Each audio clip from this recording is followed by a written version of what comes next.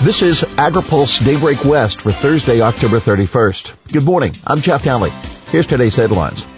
Ag labor bill, a good faith effort. Union concerns slow USMCA deal, and soil health, a key climate fix. Next stop for the ag labor bill, committee vote. The lead author of a landmark and bipartisan ag labor bill unveiled Wednesday says she's already been talking to senators on both sides of the aisle about moving the legislation in that chamber. But first, California Representative Zoe Lofgren has to get the bill out of the House. Lofgren, who chairs the House Judiciary's Committee Subcommittee on Immigration, says she's talking to the chairman of the full committee, Jerry Nadler, about scheduling a vote on the legislation, but it doesn't have a date yet. This is a good faith effort. It's a good product and good progress, Lofgren told reporters after a news conference with some of the farm organizations that support the bill and the bipartisan group of House members who are co-sponsoring it. Now keep in mind, the big question is whether the White House can be persuaded to support a bill that would offer legal status to farm workers who are now in the country illegally. That's a big stretch for many conservatives. The American Farm Bureau Federation isn't supporting the bill yet, which could provide cover to the bill's critics. We would love to get their support, of course, Lofgren said of AFBF.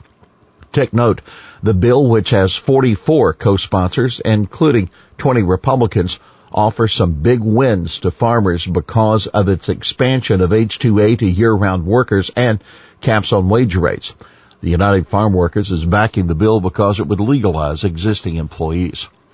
California ag groups, members of Congress on board with ag labor bill. Western Grower CEO Tom Nassif told AgriPulse it's been a real labor of love to get a bill that agriculture and worker advocates as well as R&Ds support. Nassif said that despite California's rising minimum wage and other farm labor laws, putting a cap on yearly adverse wage rate increase would benefit farmers in the state. He cautioned that housing will still be an issue here, but this bill would help with construction and eligibility of farmers in other federal programs. California Citrus Mutual called the bill critical to sustaining the industry. California Senator Dianne Feinstein was also in support of the bill, saying in a statement that it is long overdue. Along with Lofgren, several Central Valley Democratic representatives signed on as co-authors. State Roadshow's water portfolio talking points. In a speech at a water summit yesterday, Natural Resources Secretary Wade Crowfoot spelled out the core pillars of Governor Newsom's water resilience portfolio, mentioning a public draft will be released, quote, later this year. CDFA Secretary Karen Ross had earlier told AgriPulse the administration was aiming for early October. Just as the Sustainable Groundwater Management Act established local agencies to manage and coordinate stakeholders, the portfolio will offer a set of tools to support local leadership, he said. Projects benefiting the environment and disadvantaged communities, in addition to agriculture and cities, will be prioritized. Crowfoot shared 4 core tenets. Help regions maintain and diversify water supplies. Crowfoot says local districts need flexibility to navigate climate uncertainty. California, being the center of tech, will help to accomplish this, he added. Enhance our natural systems. We have to integrate environmental protection and restoration with water management, he said. Build connections. Crowfoot said the state needs a decentralized, flexible, and dynamic water infrastructure system based on the latest science, an argument shared by ag interests favoring the new biological opinions and opposing Senate Bill 1. Floodplain restoration is one avenue for this, he noted, with winter rise flooding often flagged as an example of this type of multi-benefit project.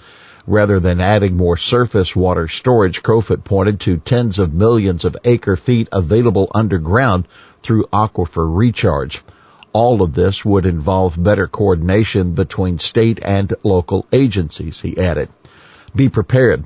Crowfoot cited the need for more investment in flood protection as well as more drought planting in rural areas which got pounded during the last drought. Carla Nemeth, director of the Department of Water Resources, also spoke at the Water Education Foundation Summit. She says DWR has been actively engaged in the portfolio work, and the voluntary agreements on Bay Delta flows will be hugely important. New research and data on atmospheric rivers will allow the state to better capture the water and move it where it needs to be, Nemeth said. This will help water districts mitigate the local impacts of having to leave more water in the river. Secretary Ross delivered her own portfolio points at a water forum on Monday. She raised the potential for cap and trade revenue to finance the next chapter for natural working landscapes. Ross all focused on regional scale approaches to adapting climate change. She said this would focus on dual systems with both nature-based solutions and the water infrastructure backbone. She highlighted the need to convey water in new ways, particularly from east to west in the San Joaquin Valley. She stressed the need for that tedious stakeholder process for more enduring results. You can read about the points on the Flood MAR program at agripulse.com. More union input sought in USMCA resolution. Rumors have been rampant on Capitol Hill that a deal on the U.S.-Mexico-Canada agreement could be announced this week. That's not going to happen. House Ways and Means Chairman Richard Neal and some other Democrats are seeking more input from union leaders for an agreement with the White House on enforcement provisions. What's next? Well, Neal and others met with influential AFL-CIO President Richard Trumka earlier this week on USMCA, and now union officials need to sit down with the U.S. Trade Representative Robert Lighthizer, who is representing the White House in talks over the trade pact with House Democrats. We want labor to come along and help build a template for future agreements, said Neal, who met with Lighthizer Wednesday. I do think it would be a good idea if the AFL-CIO and trade staff here at the House and the USTR would get together during the next 10 to 12 days. Trumka still isn't ready to support USMCA, Representative John Larson, a Connecticut Democrat, told reporters, but the union leader has been positive about a number of issues. I think it's going to take Trumka and Lighthizer sitting down, Larson said. Keep in mind, agreeing to some form of mechanism to enforce the new labor standards in Mexico agreed to in USMCA remains a major unfinished task for House Democrats and Lighthizer. The AFL-CIO would like to see a provision in USMCA that blocks Mexican products from crossing the border into the U.S. if they come from a factory that does not live up to the new labor standards there. House Democrats brought up the issue with Lighthizer Wednesday. Well, that's Daybreak West for this Thursday, October 31st. Brought to you by FMC.